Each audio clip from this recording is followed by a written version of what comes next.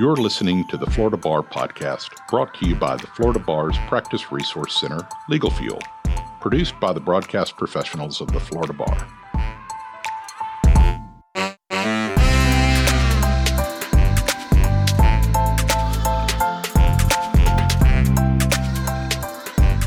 Welcome to the Florida Bar Podcast, brought to you by Legal Fuel, the Practice Resource Center of the Florida Bar.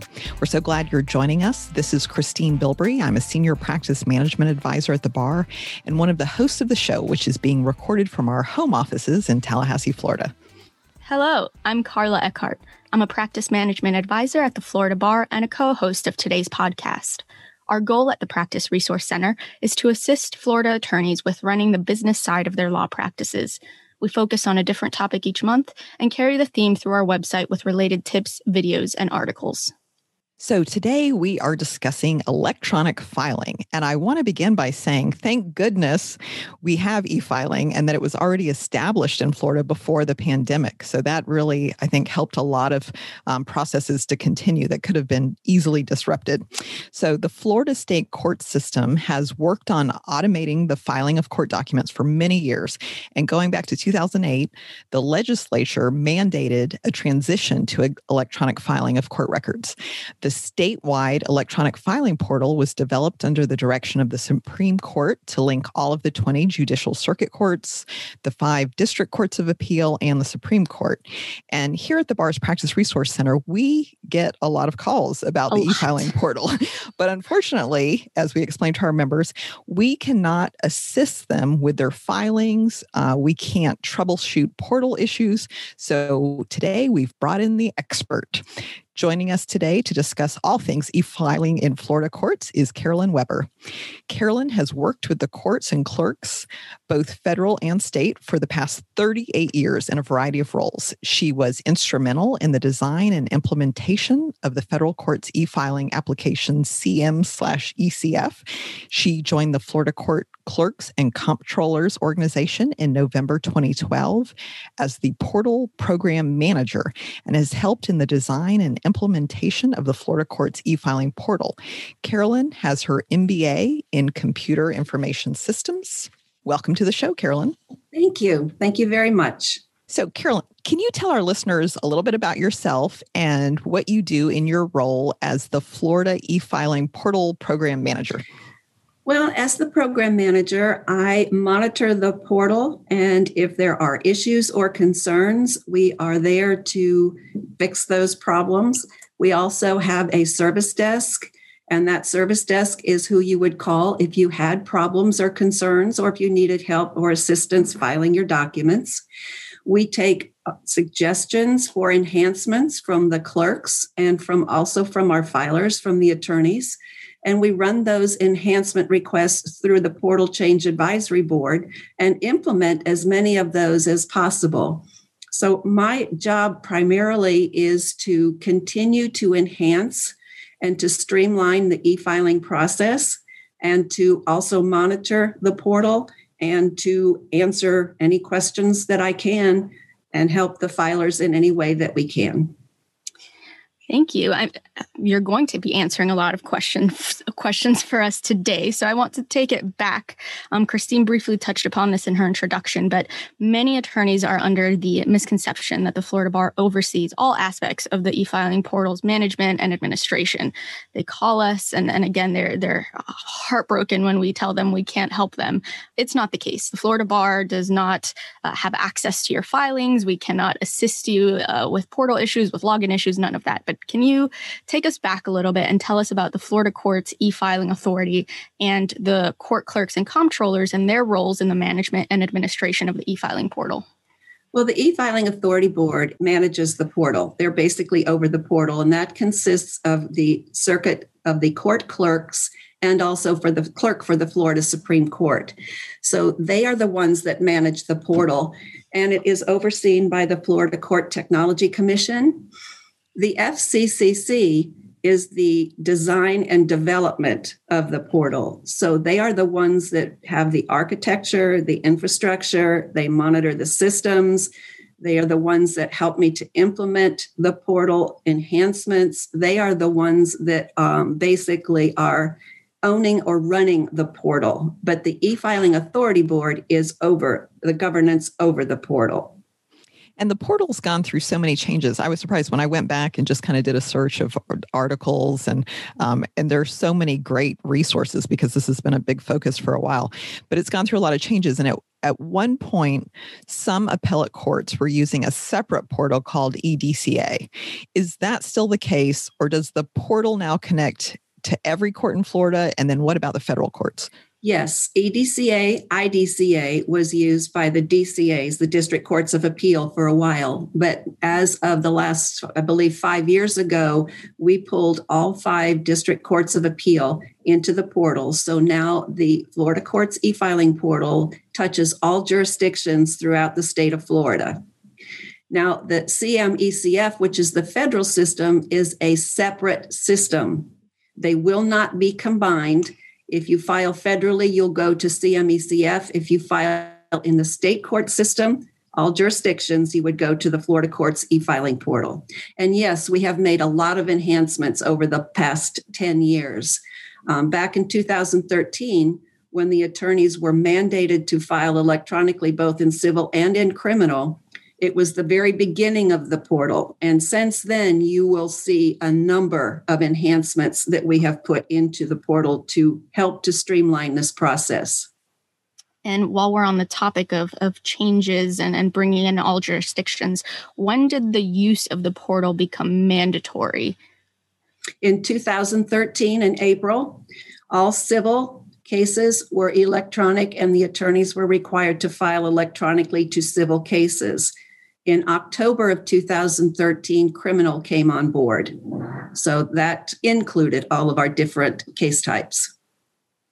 And so currently, do all legal filings have to go through the portal? Or are there some types of matters or areas of practice that don't require the use of the portal?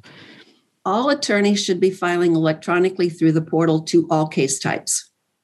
Right. There is some attorneys that say, well, I have an exception or whatnot. There is, I believe, a limited exception, but it is mandatory. It's not optional. You shouldn't off the bat consider just mailing your filings to the clerk and then filing it in that format unless you've gotten a formal exception, which again, there's instructions and guidance on that separately on the portal website. It is mandatory. It is mandatory. You have to have a judge's order to be absolved from filing electronically. Okay, so here's the most common call, Carolyn, that we get from members about the portal. It goes like this. My filing deadline's tonight. The portal keeps rejecting my document. Can you go in and make it accept it? So we calmly explain that the bar doesn't have any control or access to the portal. It belongs to the courts. And we will point them to all of the really helpful videos and tutorials. So they're going to get to see and hear you a lot if they use those. But they are often too frantic to want to use any of these. So the question is, what's happening? What are the most common reasons a filing is rejected?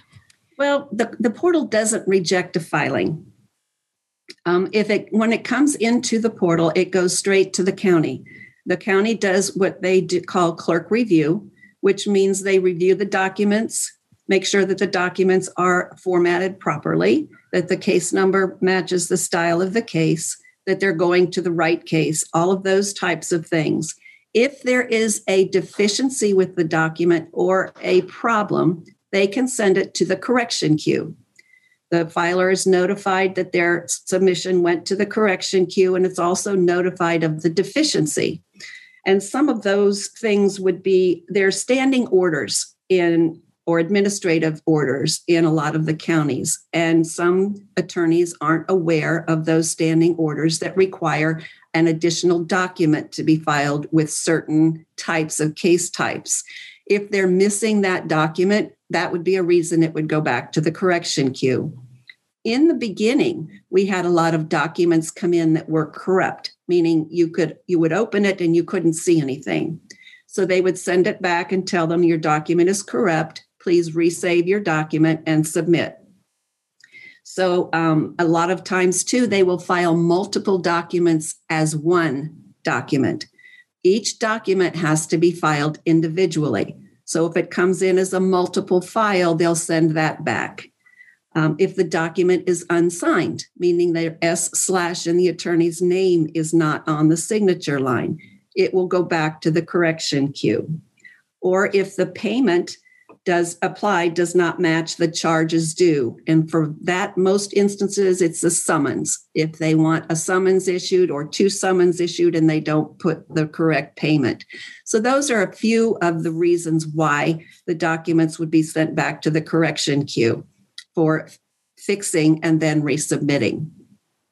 And if an attorney has an immediate issue with a filing that's sent to the correction queue or with payment, who should they contact to immediately correct that issue? They need to contact the service desk. There is a help link at the bottom of the portal page, and it will allow them to immediately, if they're logged into the portal and they click on the link, it pulls up all of their profile information, so they don't even have to put in who they are and their contact information. They can type in their concern and they send it off, and then they will get a return email or a phone call from the service desk. There's also a phone number on that page. So if they want to pick up the phone and call, they can call. Now, sometimes it is manned, but it is not manned 24/7. It would be manned between the hours of 8 and 5. And it seems like one of the goals in creating the portal was to create some consistency across the different Florida courts. But are there still some different rules set by the clerks in different circuits? And if an attorney practices in several circuits, do they need to check with the clerk to ask what can be filed through the portal or how things want to get done? Or is there like a miscellaneous option for filings that aren't included in drop-down menus? Well, there's not any filing that's not included. They can file anything they need to submit to the courts through the portal. Standardization is key, and that is a goal that we have been working towards since we began this in 2010. They will see differences in the document description drop-down because each of the clerks or each of the counties can create whatever document descriptions they need. Now, we are working to come up with standard case types and subtypes and document descriptions that all 67 counties will use. That is in the works, and that will happen hopefully by the end of the year, but I can't guarantee it. It's a big process.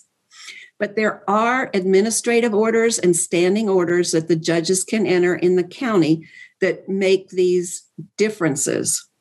We have no way of knowing each of these counties and each of the requirements for these counties. But if you go to the news and information section in the portal, once you select your county, they will give you links to documents that will tell you this document is required if you're filing a domestic violence case, or this document, civil cover sheet, is required if you're filing a dissolution of marriage. Any of those nuances will be explained in the news and information section of the portal once you get to that specific county. So, like I mentioned earlier, we do like to ask questions for new attorneys because a lot of times they avoid asking these questions. They assume everybody else already knows, or sometimes it's an attorney that's been practicing for a long time, but they've never actually filed. They've had somebody else file. So we want to do a little speed round, and that doesn't mean you have to answer quickly or whatnot, be as thorough as you want to be, but we want to go through basic questions that just often get overlooked. And yeah, here we go. All right. Easy one. We'll start off easy. How do I get to the e-filing portal? Well, the website address is www.myflcourtaccess.com.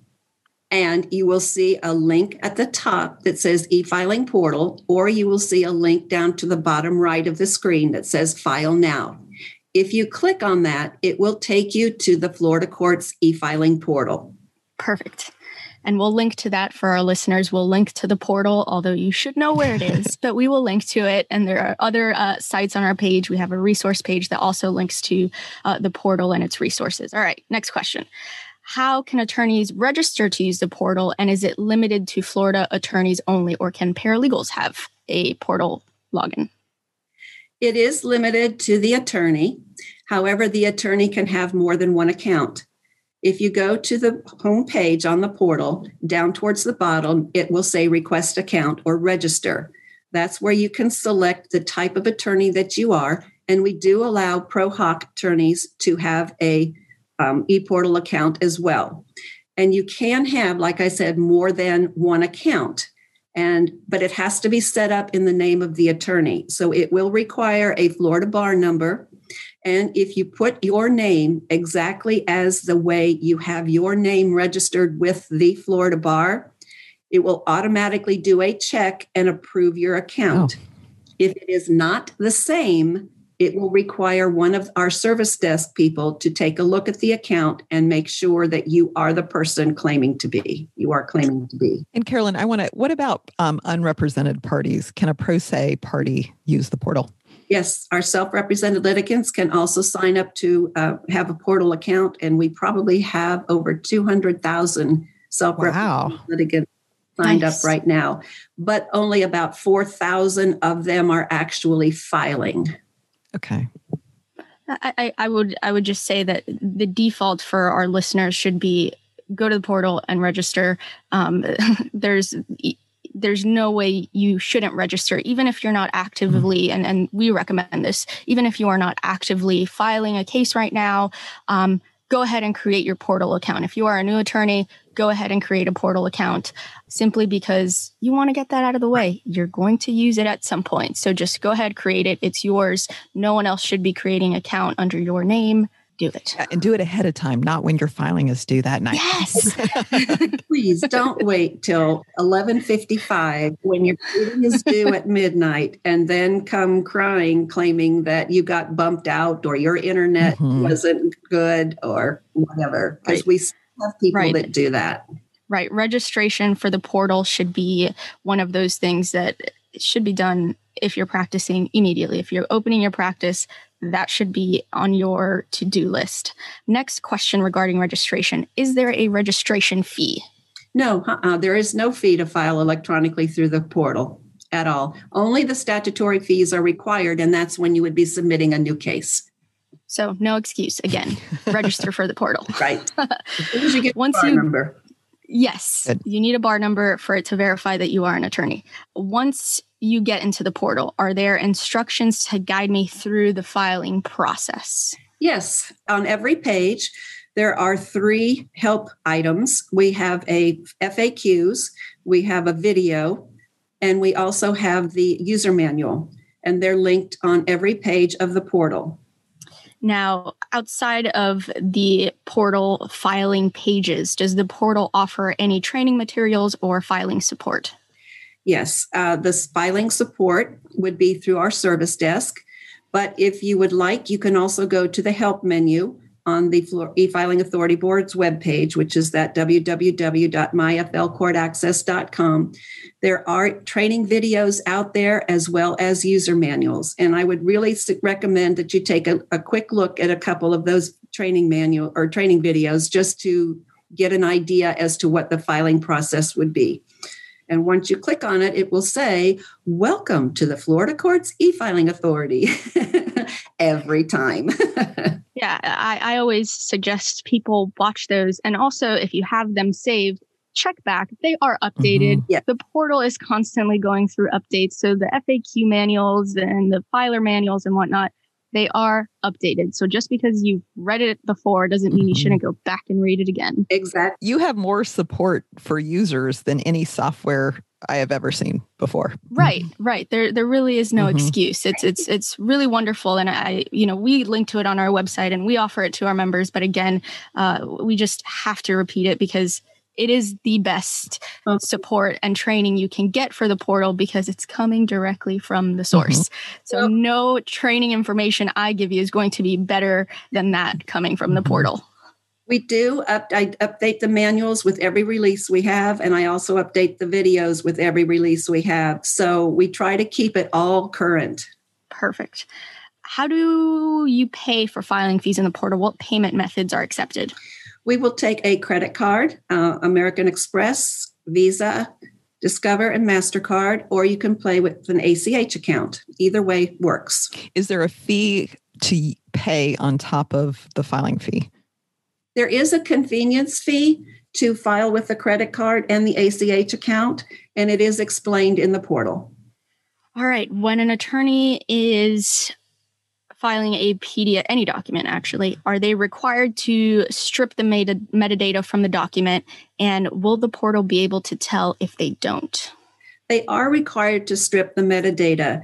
The portal, like I said previously, does not reject anything that comes in. So you briefly mentioned the PDFA requirement that is coming up in the middle of this year. I think it's June of 2021. We will not reject a filing. If you don't submit a PDFA document, we will take what you submit and convert it to a PDFA document and then send it to the county only when they're able to store or save that PDFA. So although the deadline is June of 2021, we won't begin converting every single document at that time. We'll convert as the counties are able to accept them. And right now we have 2 counties, Orange and Hillsborough, that are currently able to store in their case maintenance system a PDFA document. So everything that comes in, we are converting to a PDFA if it isn't already one, and sending it only to those 2 counties. Every other county gets a TIF right now. And we like to keep it really straightforward. So PDFA, I believe the A stands for archive, or what's the A for? Archive. Yes. And can you just kind of clue the listeners in, if they haven't heard of that phrase, what that means?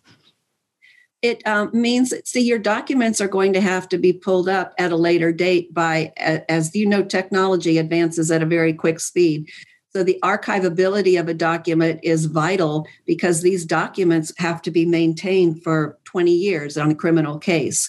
So the ability to pull those documents up 15, 20 years from now has to be there. And the PDFA right now is the preferred format. And we, again, will link to it, but on our website, and again, the ePortals help manuals and training materials also have instructions on PDFA, but we have that. We will link to it in the links below the podcast episode for our listeners. So if you want to come back and check later, they will be there. Great. Are there any forms in the portal? So we often get callers asking us for legal forms. And a lot of them are basic, so they're forms that are included in forms libraries. But is there any kind of form in the portal for, a basic, notice of appearance, let's say? No, for a document like that, a pleading like that, there isn't a form. The one thing that the portal does do is when you create a new case, a civil case, we will generate the civil cover sheet. Nice. That was recently updated the beginning of this year.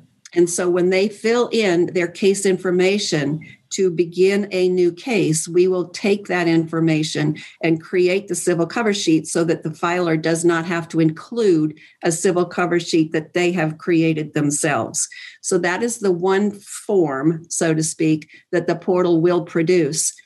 But I also kind of wanted to let you know that we have a DIY Florida, which is in the portal for our self-represented litigants. It's also for attorneys if they care to use it.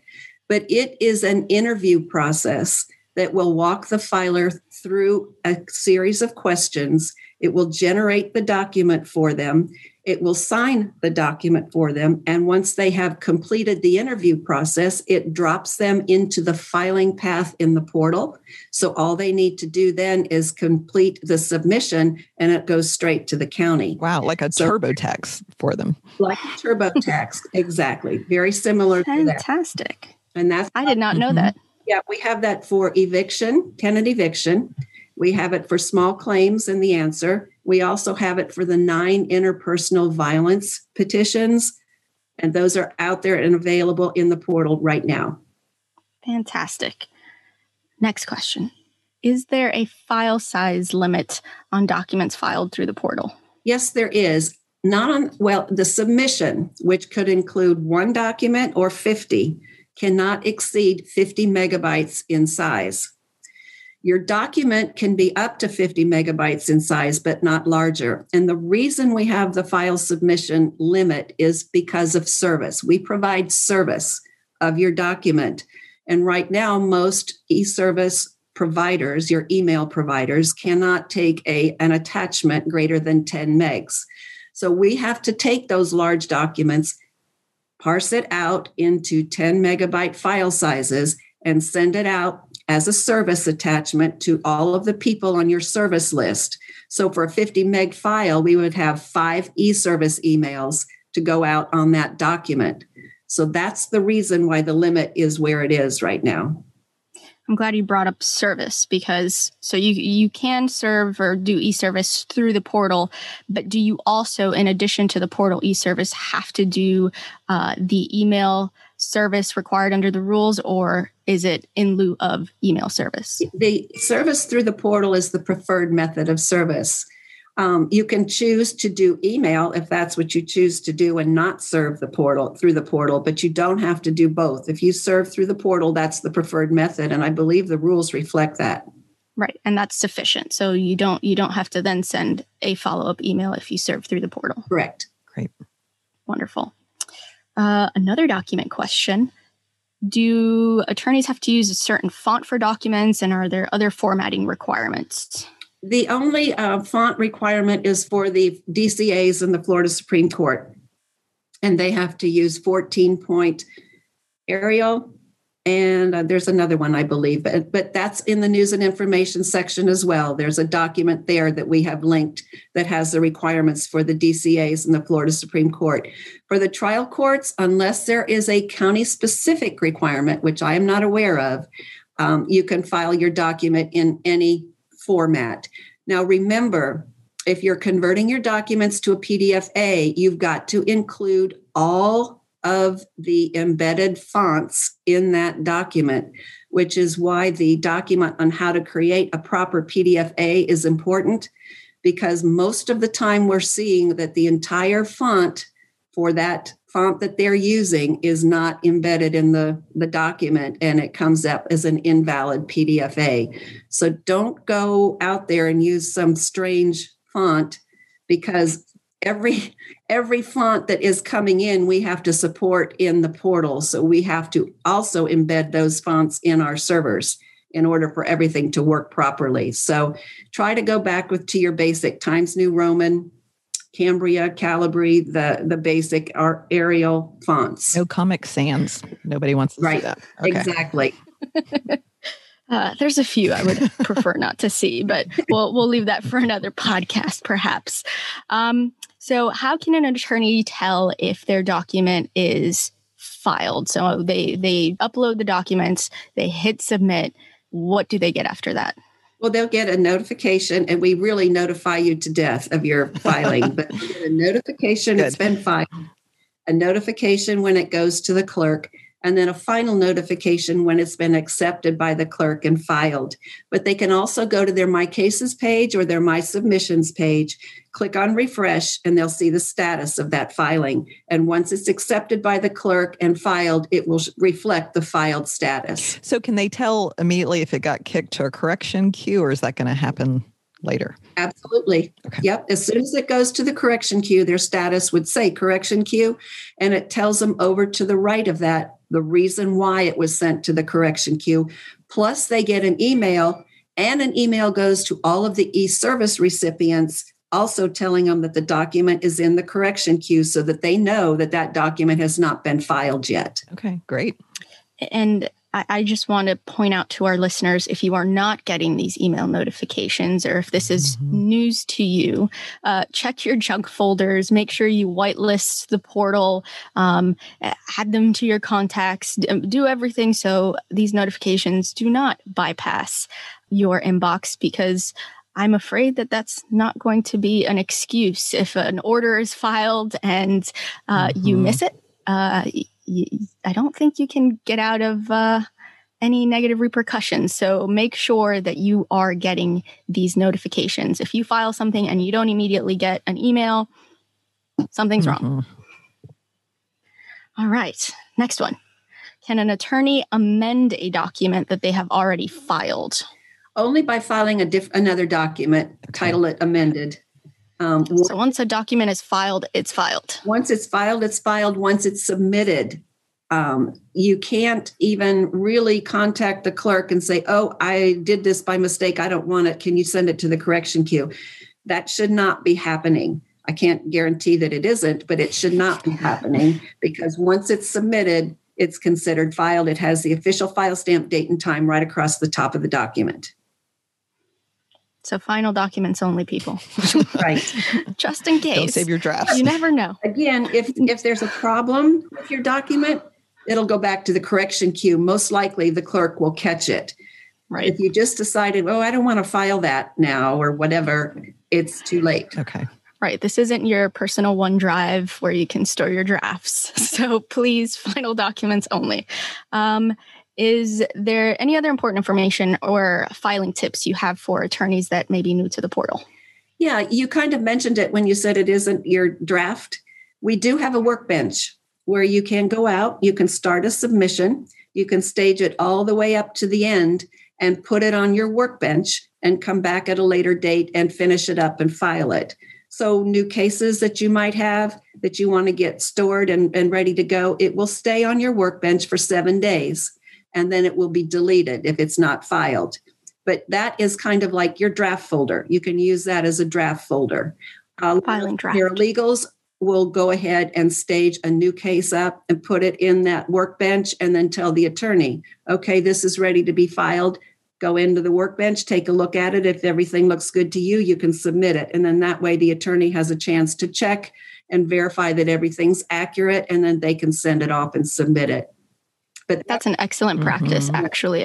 I'm glad you mentioned that, because oftentimes the paralegals will do the complete filing. So attorneys should definitely take advantage of the workbench feature, because, and that's perfect for while people are working remotely. If the attorney's saving it there, the paralegal has access to it no matter where they are. I feel like you've thought of everything, Carolyn. Very nice. Okay. All right. So there was a very recent Florida Bar News article, I saw it yesterday, that discussed the Florida Bar's rules of Judicial Administration Committee, that they will be looking at how exhibits, which used to be hand carried to the courtroom, can be submitted electronically. So in its current iteration, what type of exhibits can be submitted through the portal? Because like Dory Foster Morales, that's our current president, was talking about, she does family law and she may have videos and photographs. And so what if it's a color photograph or a color-coded chart? What are the limitations right now? Well, it is a topic of discussion. And really, the key is when and whether the case maintenance system that these will ultimately be stored in can accept and house colored documents, because they will magnify the file size exponentially.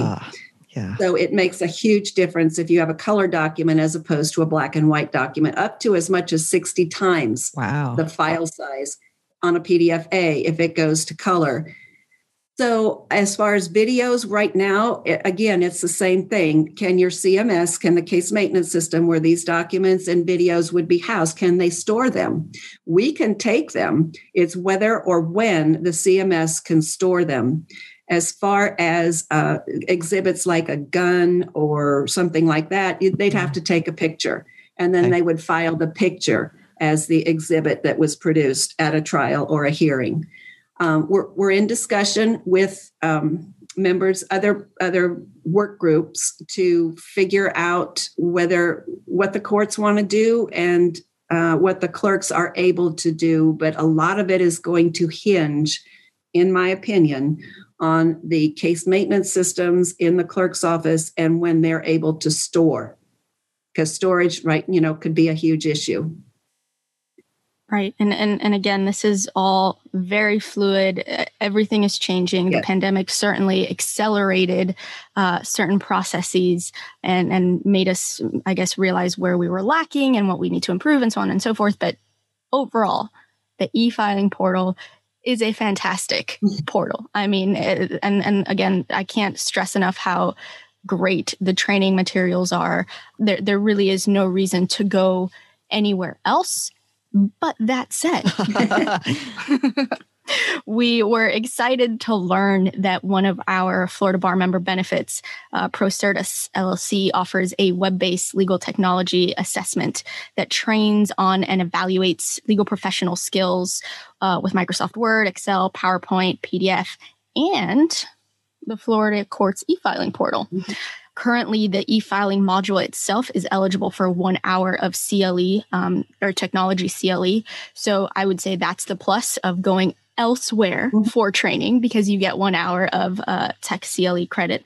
It's a great training tool, but it's also an excellent way to test potential new hires that claim to have any kind of proficiency with the portal. And as soon as we found out about it, we immediately learned that you were involved in its development. Mm-hmm. So can you tell us a little bit about the resource and your participation in its development? Well, it was, I forgot all about that until you just mentioned it in the email. But yeah, we did collaborate with them, give them some ideas for questions, some of the different requirements or proficiencies that might be necessary to be able, that the person would possess and able to file through the portal. It's very basic. It's very intuitive. So we just kind of provided the step-by-step process to go through and the document type that would be uploaded. And this was quite a few years ago when I think we were still taking in WordPerfect documents, which we are no longer. So it probably needs to be updated by now. Right. Yeah, it was fun to work with them, and they were a very good partner. And I was very happy to participate and to help in any way that I could. And there is a question I missed now that you mentioned WordPerfect. This was an issue, I believe, in 2018. What browsers are not supported by the e-filing portal? Well, old browsers primarily. Let's see. We have some Microsoft, Windows 7 people that are using Internet 6 and Internet 7, Internet Explorer, that is. We hopefully would like everyone at least on Internet Explorer 11. That would be best. But we do support Google Chrome, Firefox, Safari. There's Edge, Microsoft Edge. There's a lot of them out there. If I could get to my computer, I've got most of them on my desktop because we have to test all of these to make sure that everything works properly everywhere. But there's not many we don't support. It's just your really old version. Which people still use. So I just wanted to emphasize it's a good point. That. So whether it's because of the portal, if you're practicing law in Florida, you have a duty to make sure that the security patches are up to date, that what you're using is actually still supported by the manufacturer. So please update all of those systems. It's a big cybersecurity risk. It plays into a lot of things, but it's going to make your life simpler if you just go ahead and get the newer versions of those. And Carolyn, earlier you already mentioned some exciting things that are going to be changed or updated in the next version of an update. When do you expect there's going to be another major change or, overhaul of the portal, and what kind of things are planned for that? What should we be looking forward to? We have a release 2021-01. It will go out in April, the end of April. And in that we have rewritten our e-commerce piece, which is your payment engine. So there might be a few changes that will be coming to the filers. They will more than likely have to re-enter their credit card information. Right now, the portal gives them the ability to enter the credit card or the ACH number and then save that for future use. We don't save the actual number. We save a token within the portal. But it does allow them to choose it from a drop-down, and then they don't have to re-enter all of that information every single time. When we go to this new payment engine, that will all be erased, and they will more than likely have to enter in that information one more time. They will also have to provide some sort of identification, a driver's license number, a passport number. This we will advertise out in the portal through the news and information section, and then also on the help section prior to this all transpiring. But that's going to be our biggest change that's coming. And it's not going to be so noticeable to the filer except that inconvenience. Once they make those changes, it will then just be the same process. But we all know how people really don't like change very much. Most people. Especially attorneys. Yeah, so don't freak out if your you saved credit card information there and then suddenly it's not there. It was an update. That is right. Re-input your information.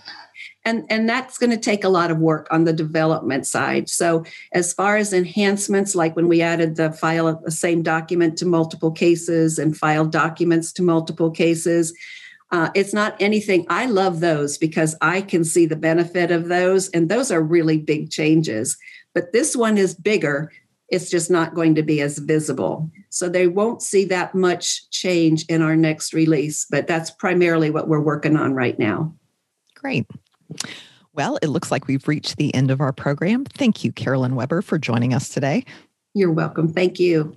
And so I want to say again, if our listeners have questions about the portal or the resources that are available to them, I want to give you another opportunity to tell them how to get there, where to find it. Sure. At the bottom of the portal, it says e-filing support. If you click on that link, there's a phone number there that you can use, or there's a form that you can fill out and submit your question, or you can send me an email. I'm happy to help in any way I can as well. Excellent. If you like what you heard today, please rate us an Apple Podcast. Join us next time for another episode of the Florida Bar Podcast, brought to you by Legal Fuel, the practice resource center of the Florida Bar. I'm Christine Bilbrey. And I'm Carla Eckhart. Until next time, thank you for listening. If you'd like more information about today's show, please visit LegalFuel.com. Don't miss an episode by subscribing to the Florida Bar's podcast via iTunes, Google Podcast, Spotify, and RSS. Find the Florida Bar's Practice Resource Center, Legal Fuel, on Twitter, Facebook, and Instagram. The views expressed by the participants of this program are their own and do not represent the views of, nor are they endorsed by, the Florida Bar. None of the content should be considered legal advice. As always, consult a lawyer.